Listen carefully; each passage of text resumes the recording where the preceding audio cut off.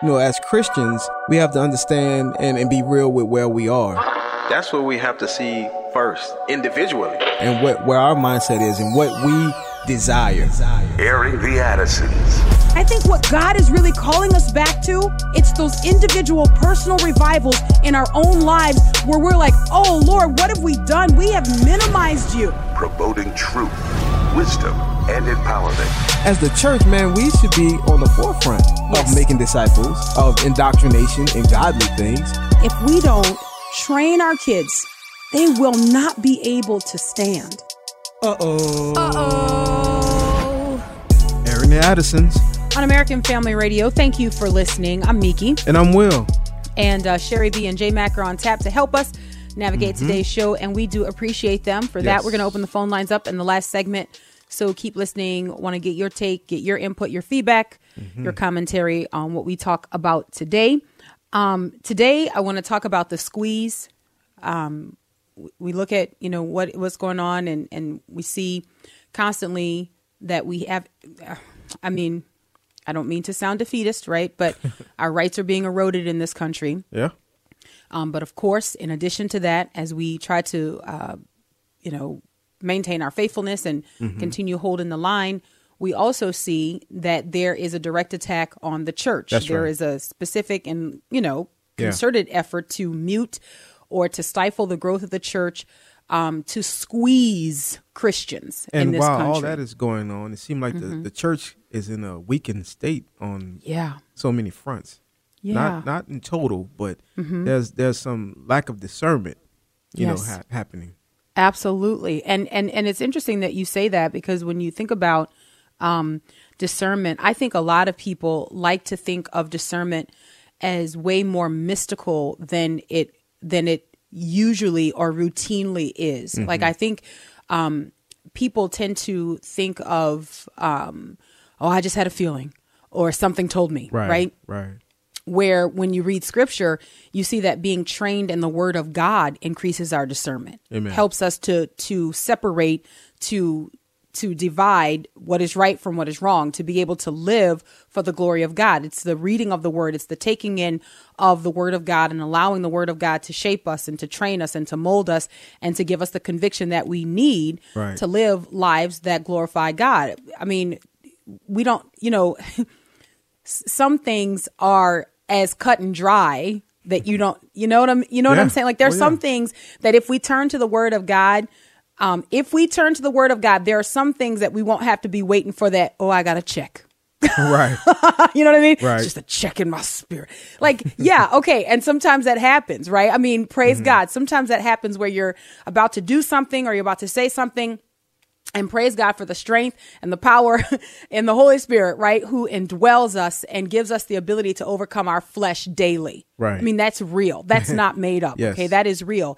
In addition to that fact, we have the word of God that gives us some very specific, like, you don't do this any longer. You know what I mean? Like the thief no longer is stealing anymore. Like, you're not robbing people anymore. Like, that's, you don't the thief who comes to Christ, okay, does not need to be like, man, I don't know. I just kind of feel like I probably shouldn't rob people anymore. You know what I mean? Like I'm gonna pray about it. Right. I'm gonna see how I feel. I'm gonna pray about it. I'm right now I'm still robbing folks, but I'm gonna pray about it and just see, Right. And so you don't need to take that moment, because the Bible is very clear about that, right? Yeah. So in order for the common enemy that we all have to be successful, in order for the common enemy that we all have to enlarge his kingdom, this is what it is. It's a battle of kingdoms, right? And in order for our common enemy to be successful, you have to have a lot of dull people. And unfortunately, that was not supposed to be a descriptor of the Christian. Like, we're not supposed to be dull. We are supposed to be the sharpest tool in the drawer. You know what I mean? We're supposed to be the color crayon that actually has the point. All the others are nubs. Right. We're supposed to actually have the point. Yeah. So I want to talk about something today because I've got a story here that is a current event, and then I've got one that I want to kind of take us back to December of last year, where it was a current event then. But I think that you can put them both together and just kind of see what's going on. And so basically what I believe this is just the increase or the tightening. It's a squeeze on Christians. And the question is, what will we do? But I think that one of the reasons that we've even gotten to this point is because we have, and when I say we, I don't want to only, I'm a Christian. I'm a follower of the Lord Jesus Christ. I believe in what Jesus said about who he is, what he does, what he did, and that it's totally sufficient, and what he is doing ongoingly. Amen. Right? I believe that 100%, no doubt. So when I say we, I'm attempting to say I am a Christian. Oh, today we say I identify as a Christian. Can't stand it. But what Christians have largely done is Christians have abandoned the authority of the Word of God, and it's put us in a bad position. There used to be safety in the collective understanding of the authoritative Word of God. Now, let me say this, and this is going to take us on a jog into church history, something that I love to do. We didn't just now abandon the Word of God. This has been a concerted attack for a very long time. When you look specifically at the attack on the authority of Scripture in this country, you go to academia, you go to our seminaries, okay? You go to the early 19th century and you say, okay, this is where we started to see a decline. Yeah. The late 19th century, the early 20th century, this is where we started to see the product of our seminaries filling churches and leading people in collective doubt about the authoritative Word of God. Yeah. And whenever you can have people who believe that the Word of God is open to everybody's interpretation, then you knock the legs out from under it, so to speak. Right. You say, well, it's kind of just what you feel. It's kind of just what you think. Here's the problem with that. The problem is whenever we are under attack in a country that protects religious liberty, that protects religious freedom, whenever we're under attack, if we don't have something that everybody runs to as a point of reference and say, that's what we believe, these are our documents that support our beliefs, right? If you don't have that, then where then is your defense? You understand what I'm saying? Because you have to, in a country that protects your religious freedom, you have to have something that you can go to as an absolute and say, well, this is what those people believe. Whether we agree with it or like it or not, this is what those people believe. But unfortunately, what has happened in this country is that we have had those who are among us say, we don't have to all believe that. Yeah, that's the big problem. Do you see that? Yeah. Right? Yeah. We don't have to all believe that. Like Right. that's not, And that's a pointing out of others who believe that and said, they're too rigid. We're not like I'm not them. like them. I'm not like them. We don't have to do all of that or believe all of that.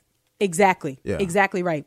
Man, I was thinking about this in preparation for today's show and looking at this article, and I was reminded, and this is from James Garlow's book, How God Saved Civilization. It's a church history crash course, and it's for sort of like the casual student of church history. Like, you don't want to get deep into the weeds, but you want to just like a quick survey. This is a great book for that, and I've recommended it so many times. It's in my list that people... I hesitate to say this because I can see the emails forming right now. When people say, what's your list of church history books? This is in that list.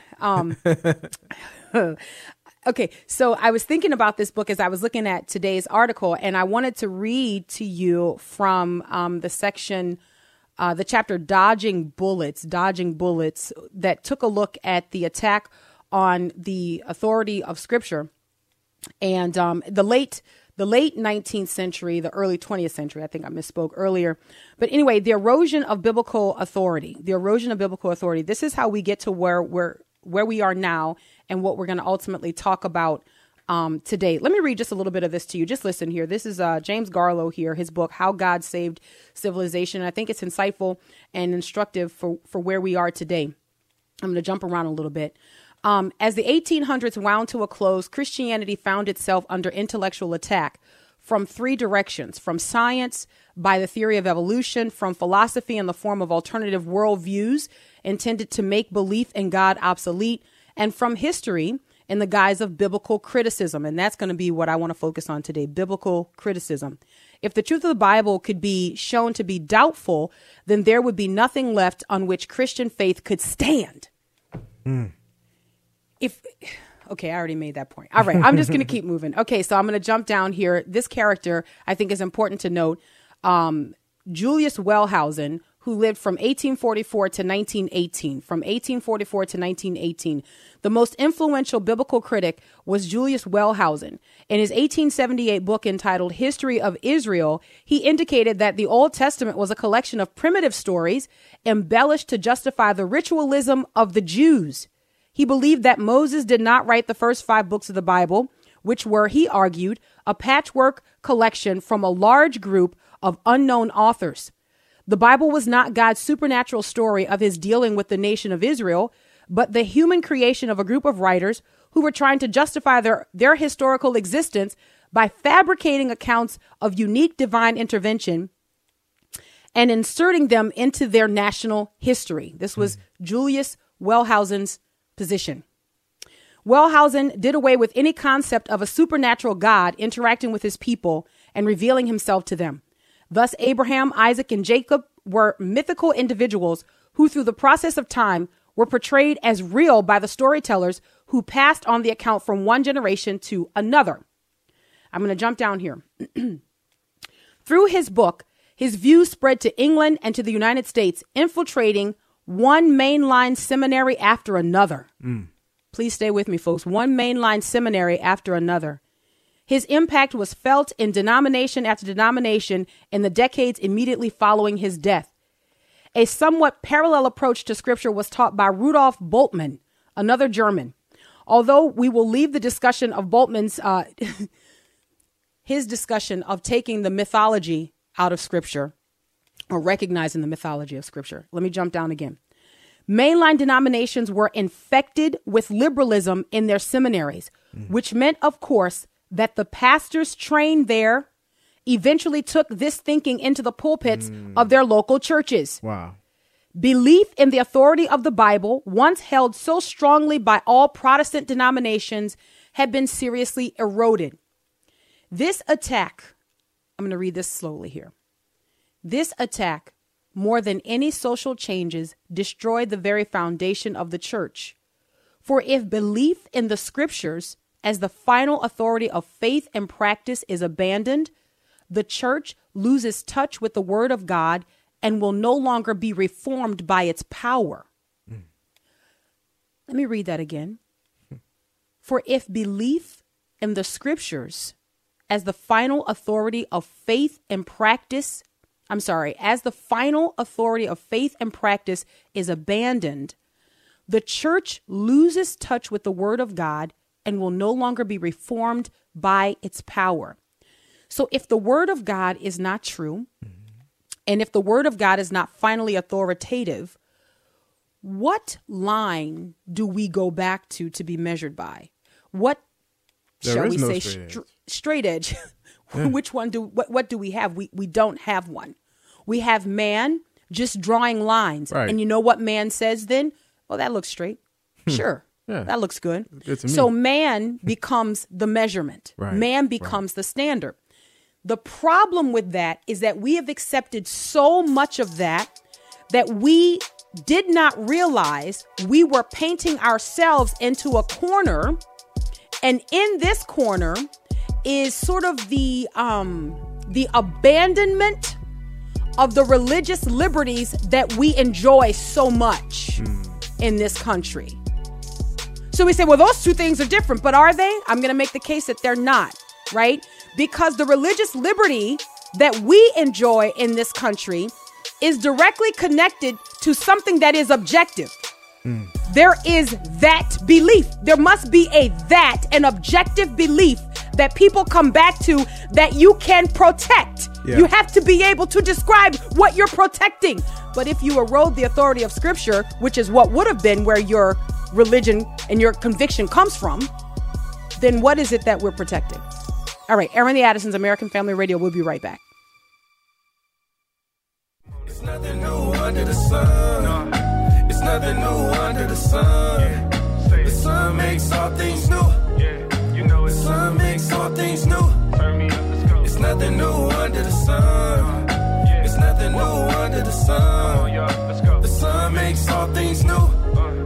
The sun makes all things new. I was with my son on the Welcome back to Aaron the Addisons on American Family Radio. Appreciate you listening. I'm Miki. And I'm Will, and that's J. Will Music, Under the Sun. The squeeze. We're talking about the squeeze. I was also thinking, as I was looking at this and thinking about, this is a kind of a weird thought, but I think it will make sense in the context of what we're discussing. The boa constrictor, you know, the big snake that squeezes its prey. Yeah. And I learned something. So before I don't always do this, but I try to make sure that I'm accurate when I say something. You know, I try. Sometimes I'm wrong. I'm wrong a lot. Like, let me not be like, oh, you know what I mean? But the boa constrictor. So I went to look this up because I thought that I had learned from JD that the boa constrictor squeezes its prey, and that as the boa constrictor tightens its grip, that its prey is gasping for air. And with every time that it gasps, it tightens and tightens and tightens. And so I thought that the boa constrictor suffocated its prey. And so I wanted to mention that because this is what I was thinking about when I'm looking at the squeeze that's happening on Christians. Like, I'm thinking of this just tightening. And every time the Christian takes a breath trying to explain, well, the reason, and then, you know, boom, that's it, you know? Yeah. So I went to look it up, and sure enough, that's actually not how the prey dies. Okay. So in the last 6 years, scientists discovered that what the boa constrictor actually does is cuts off blood circulation. So it could be that the prey dies of suffocation, but the faster way that they observed, won't gross you out with the study, but that they observed that the prey dies is that the blood stops circulating. So the boa constrictor cuts off blood circulation. The heart doesn't get the blood flow, and so that dies faster than it would by suffocation. I thought that was really interesting, and I was thinking about that. I was like, man, you know, Christians truly in this country, and it can sound sensational if you want, but guys, just look around. There's news story after news story to support what I'm about to say, that the focus is on the Christian, and the squeezing and the cutting off of the blood flow, if you will, is on for the Christian. Like, if you look at where we are and the kinds of conversations that we're having ongoingly, what our larger culture is saying to Christians is, we don't want you here. We have no use for you. We don't like what you have to say on questions or issues of morality. We don't want you here. So I would say to Christians, we must continue to be plugged into the word of God. We must continue to be connected to the vine so that we are not squeezed to death. Listen, the Apostle Paul said that even though he was in chains, he said that the word of God was not chained. Amen. The gospel is not chained. Right. So even if we are in a squeeze, please understand that the gospel is not being squeezed. You understand that, right? You understand that, yes, we're going to face all kinds of things where, man, we have to keep telling the truth. And sometimes we're in situations where that's not easy, but the truth is the truth. Amen. And it will remain. Yes. It will continue. The question is, will you be the one who's still telling it, or will you let fear of the culture silence you? That's the question. All right. So having said all of that, here is the story that I was reading. This is from the Christian Post. And I thought, wow. Anyway, and we'll go back to another story from the December of 2020. All right. Existential threat. CCU, that is Council for Christian Colleges and Universities, fights lesbian, gay, bisexual, and transgender students' Title IX lawsuit targeting Christian colleges. Hopefully my first segment setup will make sense after you hear this. Okay. A leading association of over 180 Protestant colleges and universities is coming to the defense of Christian colleges amid a lawsuit filed by former and current lesbian, gay, bisexual, transgender students who seek to revoke religious schools' exemptions to Title IX discrimination law. The Council for Christian Colleges and Universities filed a motion to intervene in a legal challenge against the U.S. Department of Education, seeking to strip federal financial aid from college students who attend faith-based institutions that espouse biblical beliefs on marriage, gender, and sexuality. Miki, give me the long and short of it. You ain't getting no money to attend no school that teach no Bible. Basically. If I were writing the article, that's what I would have said. No, you wouldn't. No, that's not what I would have. Well, I mean, let's get this right. In other words, let's get it right. You ain't getting no money to attend no school that teach no Bible. That's what they're saying. We don't want you here in culture. Now, here's the alarming thing, or the concerning thing. I mean, be a little more measured, like Will the Great. Here's the concerning thing about this, right? The concerning thing is that there is actually an organization called Religious Exemption Accountability Project, all right, that has undertaken the cause of 33 lesbian, gay, bisexual, and transgender former and current students who felt discriminated against on 25 faith-based campuses across this country.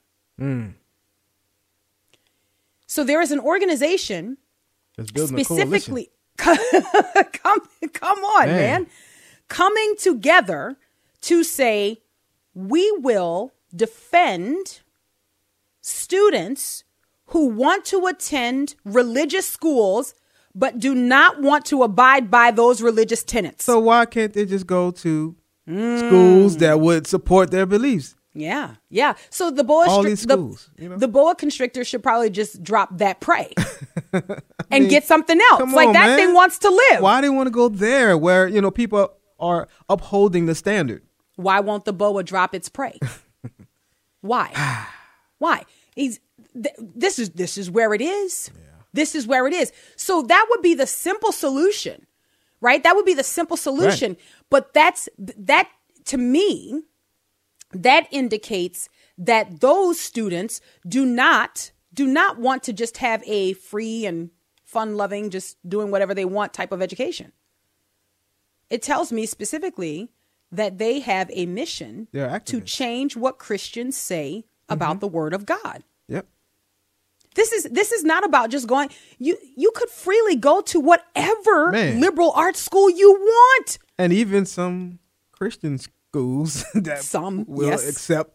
I'm like, absolutely. But no, they want these. It's amazing. It's activists. That's exactly what it is. That's exactly. And so now let's get back to the first observation. So how do we get here? Yeah. How do we get here? Well, we get here because higher criticism, giving way to liberal interpretations of the Bible, giving way to new and exciting revelations, quote unquote, gay Christianity. Okay. So these things begin to slowly move in, and Christians thinking that they're going to be just a little bit better than God, right? Like that we're going to be super, super loving.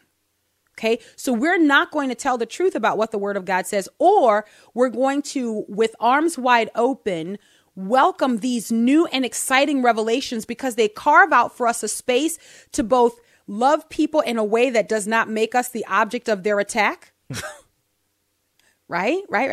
And then for others, it allows us to sort of hide behind this with our own inconsistent living. If we support this, we kind of get to hang out behind it. Do you understand what I'm saying here? Yep. So the problem, though, is that Christians will say, well, but we have religious protections, we have religious liberty in this country. That's true. And so then the logical question would be then, okay, so where do Christians get their faithful beliefs? Where do they get their deeply held religious beliefs? Yeah. Where do Christians get these? And I'm going to wait here. I'm going to wait. Like where do Christians take their cues? Where do they get them? If only there was a place where what Christians believe could be contained in one easy to grab, sort of like at your fingertips place, that if a person had a question and they could say, what do Christians believe on these issues? If only there was like, I don't know, like a manual that provided basic instructions before leaving Earth. You remember that song? Yes. This Bible. If only there was a book. If only there was a book. Well, but the thing is that there is. Mm-hmm. There is. But what do we have? We have generations of eroding the authority of that book. Where now what people say is like, they say, but you see, we got you, because we know Christians who don't believe that Romans 1 is actually talking about homosexuality. We know Christians who believe that what is listed in Romans 1 is the abuse. It's like without a person's permission. It's the unloving demonstrations of that. We know Christians who believe that the sin of Sodom and Gomorrah was a lack of hospitality. We know Christians who don't take that literally. We know Christians who found a way to carve out a space where they can be both gay and Christian. And so for all of these universities, all of these private institutions who say my deeply held religious beliefs are these, and we go to the word of God, they say, hold up, because we can also go they say, I'll see you, your passage, and I'll raise you this one, which we have new and exciting interpretations because of whatever found in whatever cavern, and now brings new light to this. You understand what I'm saying? Mm-hmm. Rather than saying the word of God is inerrant. And if we are going, I will tell you, there are some times that people will ask me questions and I say, man, where the Bible is prescriptive, we want to endeavor to get as close to that as possible. Now, we want to understand cultural differences and times and all of that stuff. But there are things that transcend culture. There are things that transcend time, that you do not get to just decide that you like it or don't like it in 21st century America. We need to be trying to get as close to the word of God as possible. Amen. So when you look at this story and you look at the squeeze here, so essentially what happens is that you have religious schools that their money, their lifeblood, if you will be cut off. So how do students attend if they can't get federal funding, if they can't have student loans or whatever, get grants, whatever? How do they attend?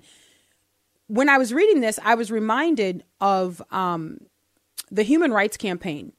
You guys know the Human Rights Campaign, the Corporate Equality Index, putting the squeeze and everything. Mm-hmm. So you remember back in December, the Human Rights Campaign came up with it's the quote unquote blueprint for positive change 2020.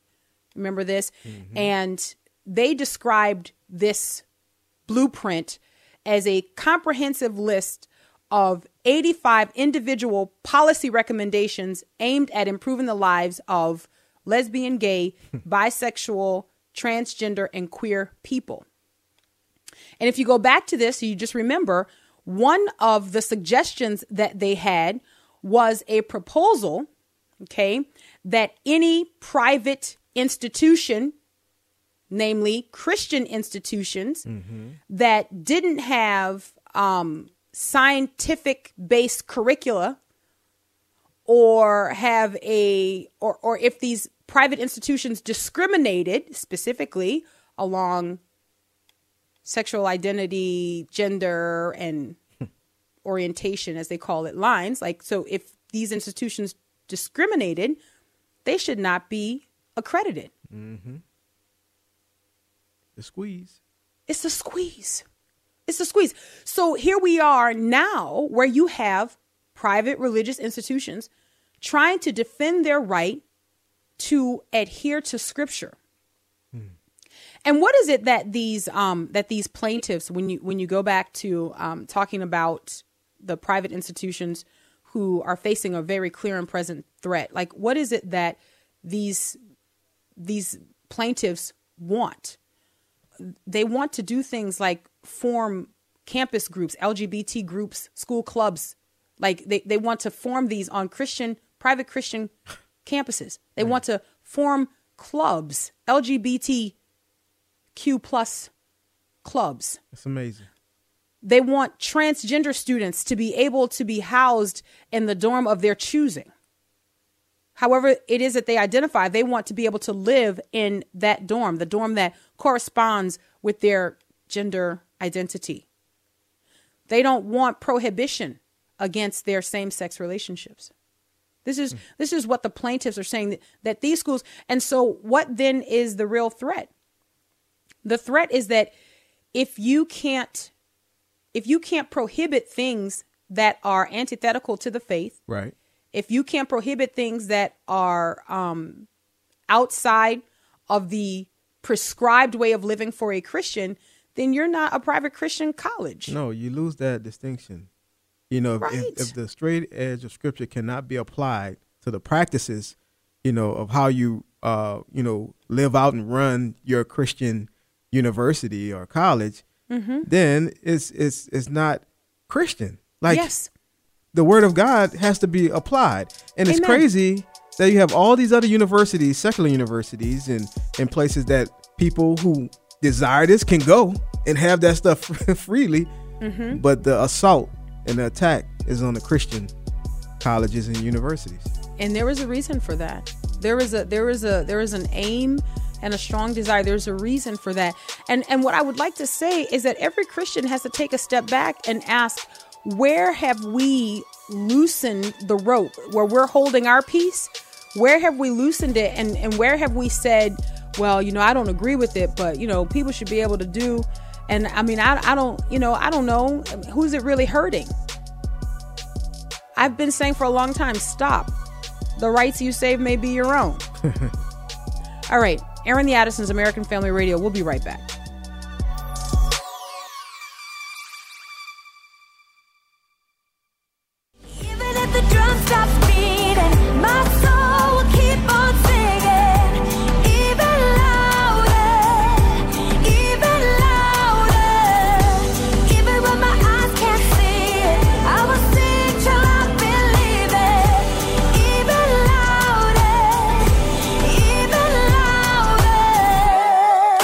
Title IX of the Civil Rights Act forbids sex-based discrimination in education.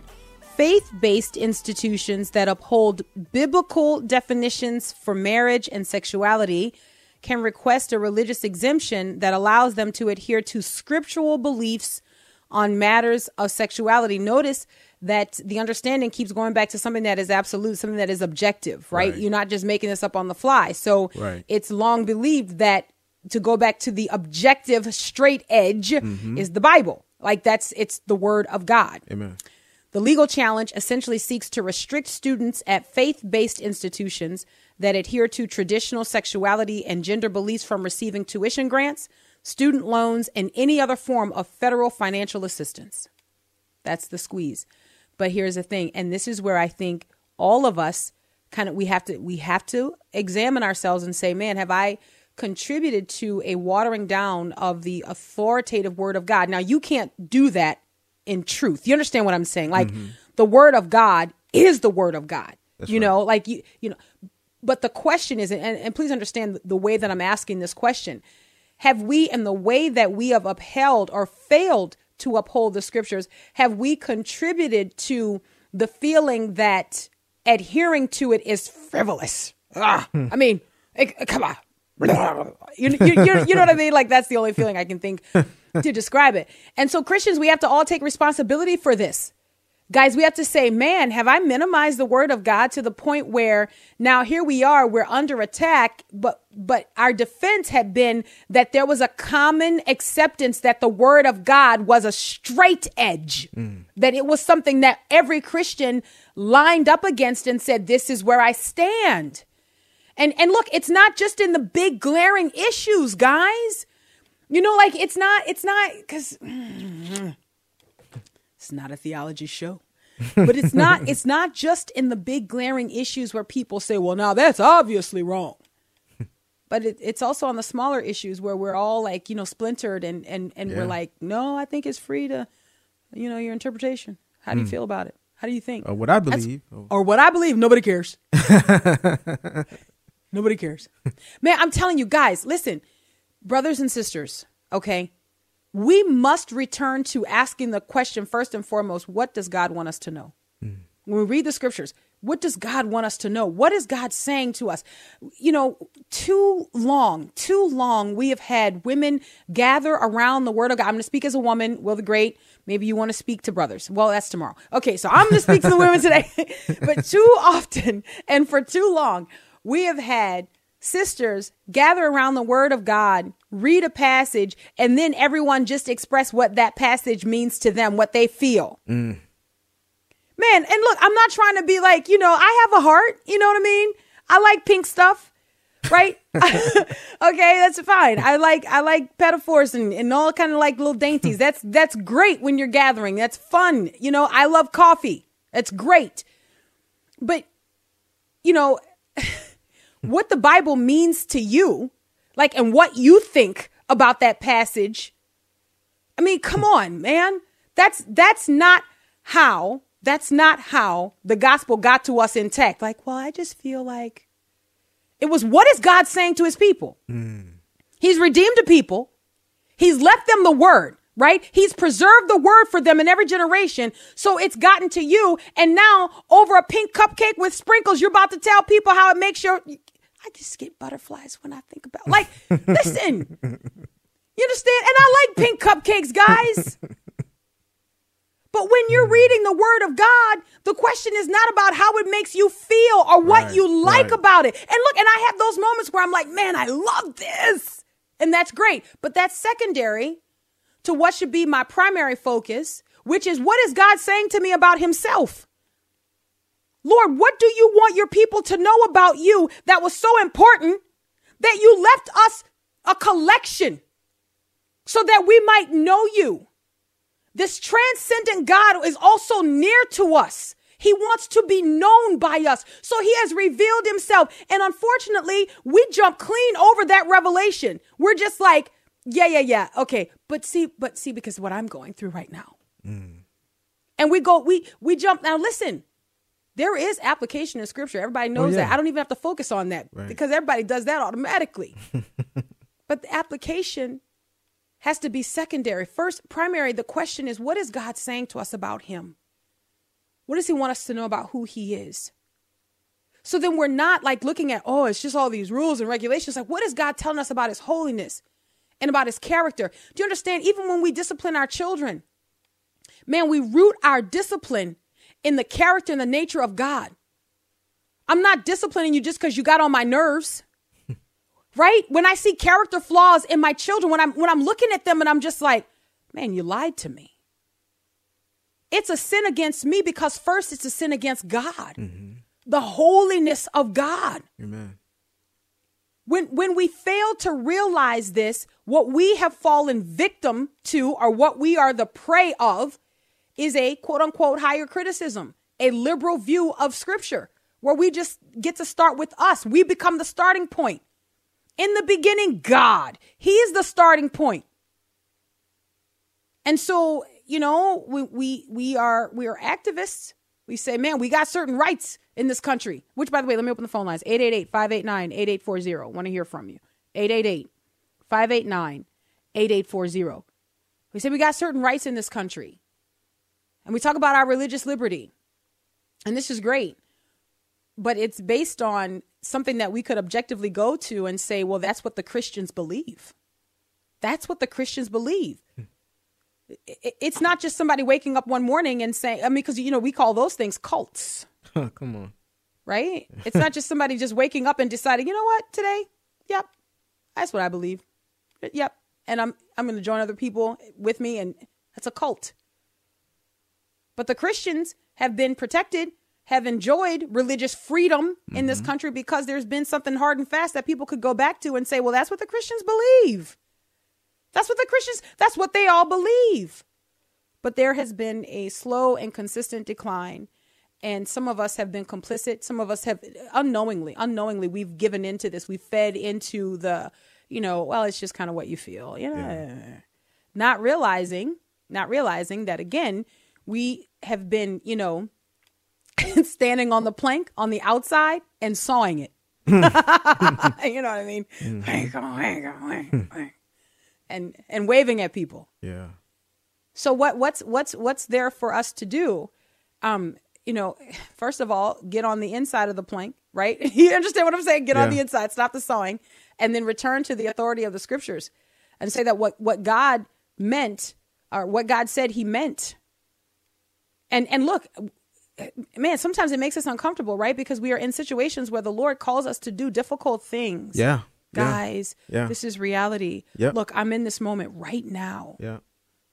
God calls us to do difficult things. And you know what we have to do? And that we have to remind ourselves, this is the word of God. And we can trust it. We can trust it. Amen. We can trust his word. And that's the thing. There's so much security in being in Christ, and following his word and standing on his words. Like you say, if you can't stand on it, hide behind it. Hide behind it. But man, to stand on his word and to know that the outcome of his word, even though it may be tough situations we have to face, we can trust his word is true. Mm-hmm. And at the end of the day, whatever consequences come, it's not as a result of disobeying the word of God, but it's at standing on the word of God. Amen. Amen. And let me say this before we go to the phone lines here, because we're ready to go. But look, that's a far better place to be. To suffer because of obeying the word of God is far better than suffering because you have disobeyed the word of God. Amen. Amen. All right. Will the Great, where do we go first? All right. Let's go to Autry in Louisiana. Hi, Autry. Hey, my brothers and sisters. How y'all guys doing? Hello. I just want to call again and thank you. Can you hear me? Yes. Go ahead. Okay. I just want to call and thank you guys again for being obedient to the Spirit of God by ministering the way that you do to the saints. I mean, you've really blessed a lot of people, me being one of them. God be with you always and just hang in there. But, Will, I want to thank you, man, for that lesson that God gave you to give to us on discipline. Yeah. Yeah. Bruh, that was absolutely powerful. Praise God. It really is. And I know it blessed the people who heard it, man, because it blessed the socks off of me, man. Praise God. I thank you for that, brother, because we certainly needed it. And my sister, I think it ties into what you were talking about today, and you were absolutely positively right. Part of the reason that we have a problem is because the people of God, the saints of God, okay, for whatever the reason, we don't speak out about sin the way that God wants us to. Mm-hmm. And some of that is because we're just not as faithful in our walk like we should be. Mm-hmm. We make mistakes. I've made them since I've been saved. Things I've thought, things I've done. Mm-hmm. And you cause people who know you to be a Christian, to actually blaspheme God because you've done something, that you're not supposed to be doing. Right. And so, and that hinders a lot of people from actually then saying something. Mm-hmm. Because they come across people that know them as being hypocritical or something, because you fell in some way or another, and I can raise up my hand in that, whatever I've said and done and thought some things either intentionally or unintentionally, that was certainly out of the will of God, and so that hinders, I know for the most part, you from speaking out, the way that you should speak out. But what we have to do is going back to Will, is discipline ourselves in the things of God. Mm-hmm. And get in that Bible, like you were saying today, my sister. Get in that Bible and read the Word of God and encourage yourself in the things of the Lord. And then realize that you're not perfect. And when you make a mistake, we go back to God and we ask God to forgive us, and then we go boldly out there again to proclaim the gospel of Christ Jesus. And that's the problem. The saints are quiet. We're quiet. Yeah. We're not even gasping for air. The python is choking us out. We're not even gasping for air. We're not even trying to holler out. We're quiet, and we have got to learn to speak up. Yeah, man, Autry, thank you so much. I appreciate that encouragement. I would like to say, Will the Great, I told you this, but I listened to Wednesday's show. Man, so strong, so powerful, and so convicting. Man, and I thank God for that. And our brother is right here in his observation. Like when when we have areas of weakness in our life, it does cause us to be quiet. And it does cause our common enemy to gloat over that. The accuser of the brethren. Yeah. You understand? All right. Well, the great. Where do we go next? Let's go to John in Texas. Hi, John. Hello, you guys. Hello. Just wanted to say hey, and your previous caller, and also you guys talking about discipline. That is, I think, the primary focus. And one of the problems I see, and you're talking about today, is the collectivism. The LBGTQXYZ, whatever, wants to go to a Christian school. Why?